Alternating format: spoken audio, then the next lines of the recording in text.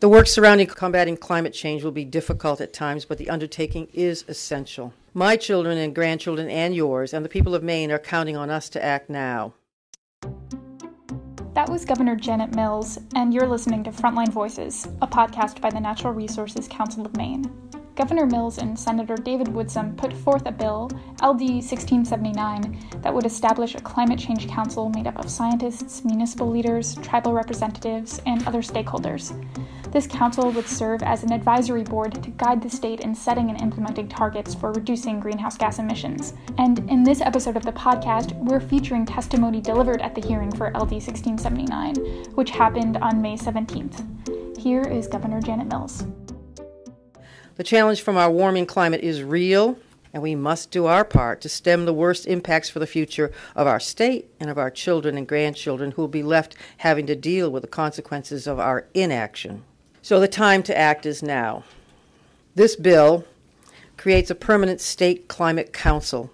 It codifies it and charges it with leading Maine's efforts to reduce greenhouse emissions by 45% by 2030 and at least 80% by 2050. Now, it's easy to set goals on paper, to pass laws that say we should do this, we should do that. Implementing it is a whole other thing, and that's what this Climate Council will be tasked with doing.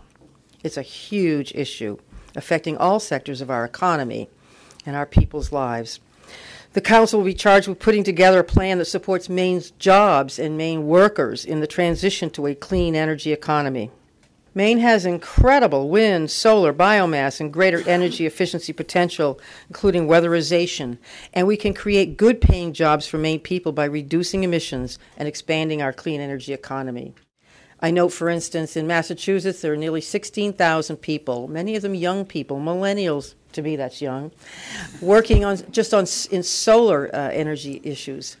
And in Maine, we have fewer than 600.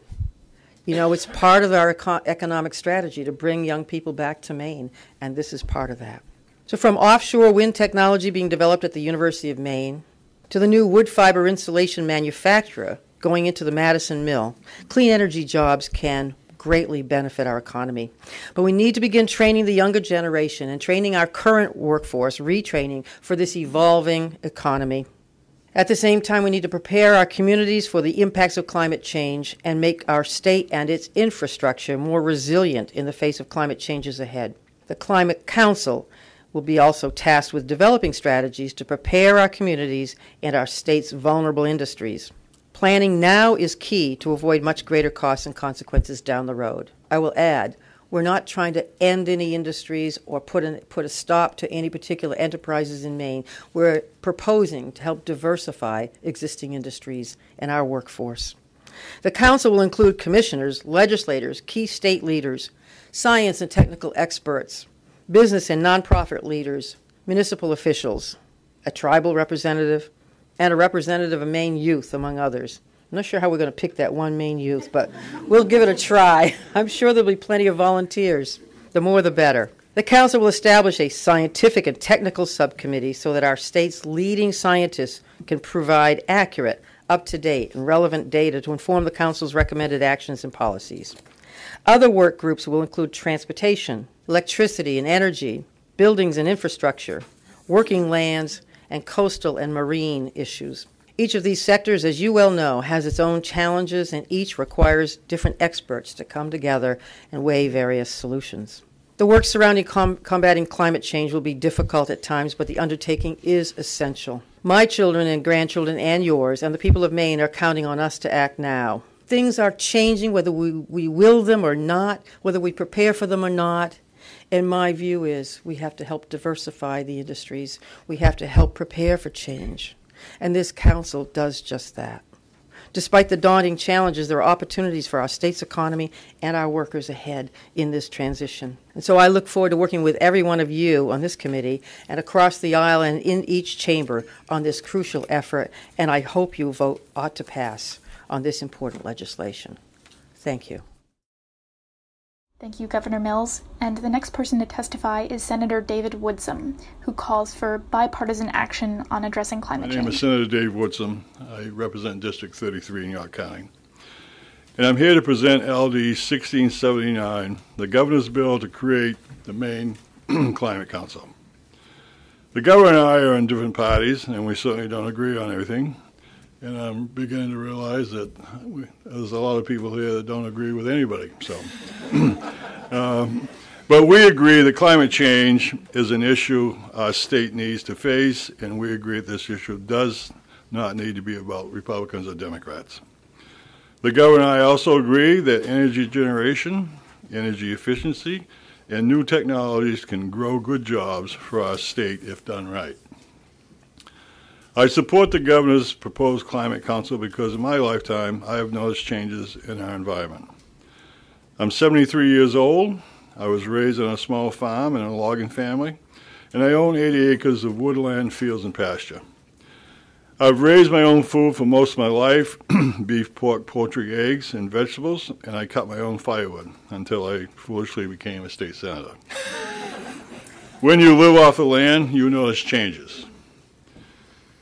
We're hearing from more and more people in Maine, the lobster fishermen to farmers, that they are seeing changes in Maine's environment as well.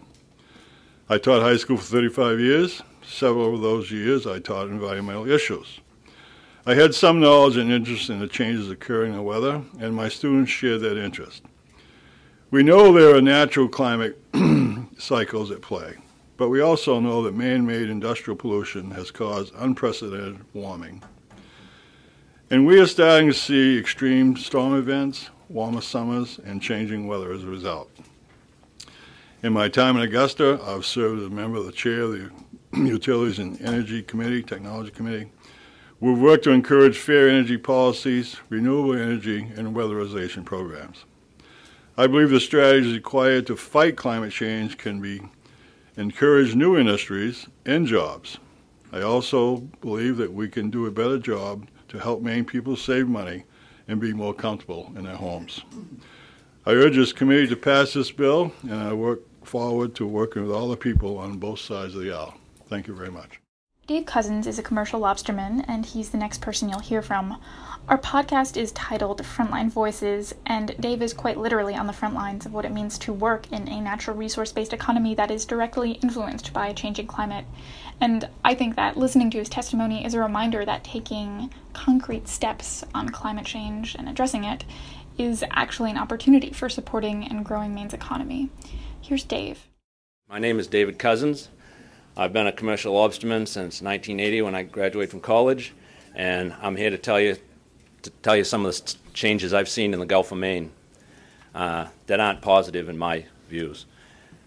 When I started in 1980 fishing, you had to want a lobster to go lobstering because there wasn't any money in it, and it was hard work, and you didn't make much. But I loved it.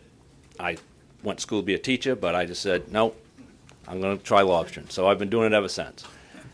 I've kept track of water temperature in Penobscot Bay, in front of my house, South Thomaston, since 1980. And what I have seen is the temperatures in the summer start in 1980s, through probably 85, 86, they didn't change much. And it was, if you saw 60 degree Fahrenheit, that was really warm. For 1 or 2 days in the summer, that was unusual. In the 90s, things started changing quite rapidly, and we started seeing temperatures go from 58, 59 to 60, 61, and for longer periods of time, for not just a day or two, but for a month, which was unusual. And then in 2000s, it really jumped.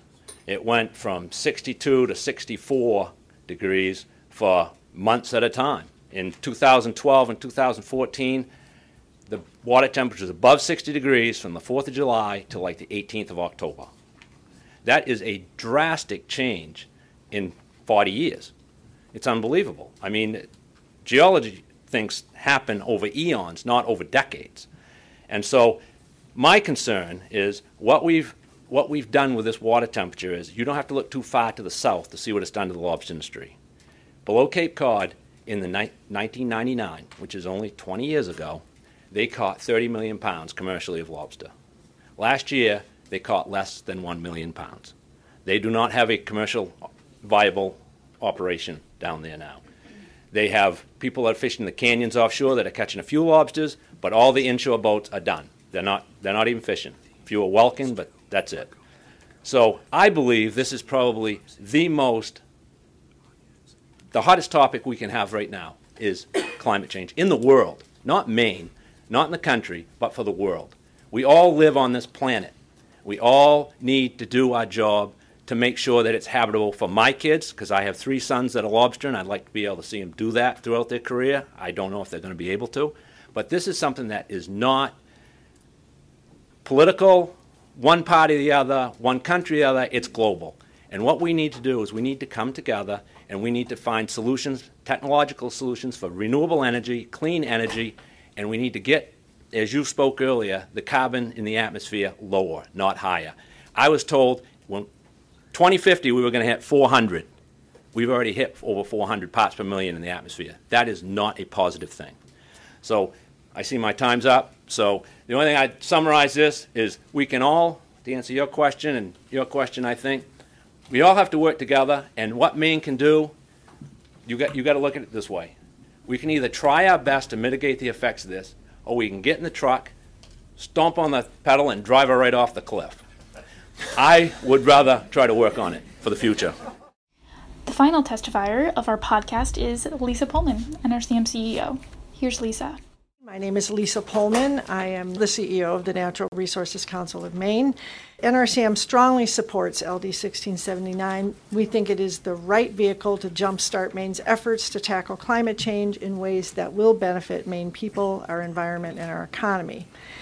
This bill put forward by Governor Mills and Senator Woodsum helps get the state of Maine reoriented so it can tackle climate change, because we need targets for reducing greenhouse gas emissions that are based in science, a pathway for achieving a statewide plan that will turn these targets into action, a planning and coordinating body, which is the new Climate Council, that will ensure a wide range of Maine voices are heard and included in creating the action plan, and measures to ensure the state government lives up to its promise to implement the plan.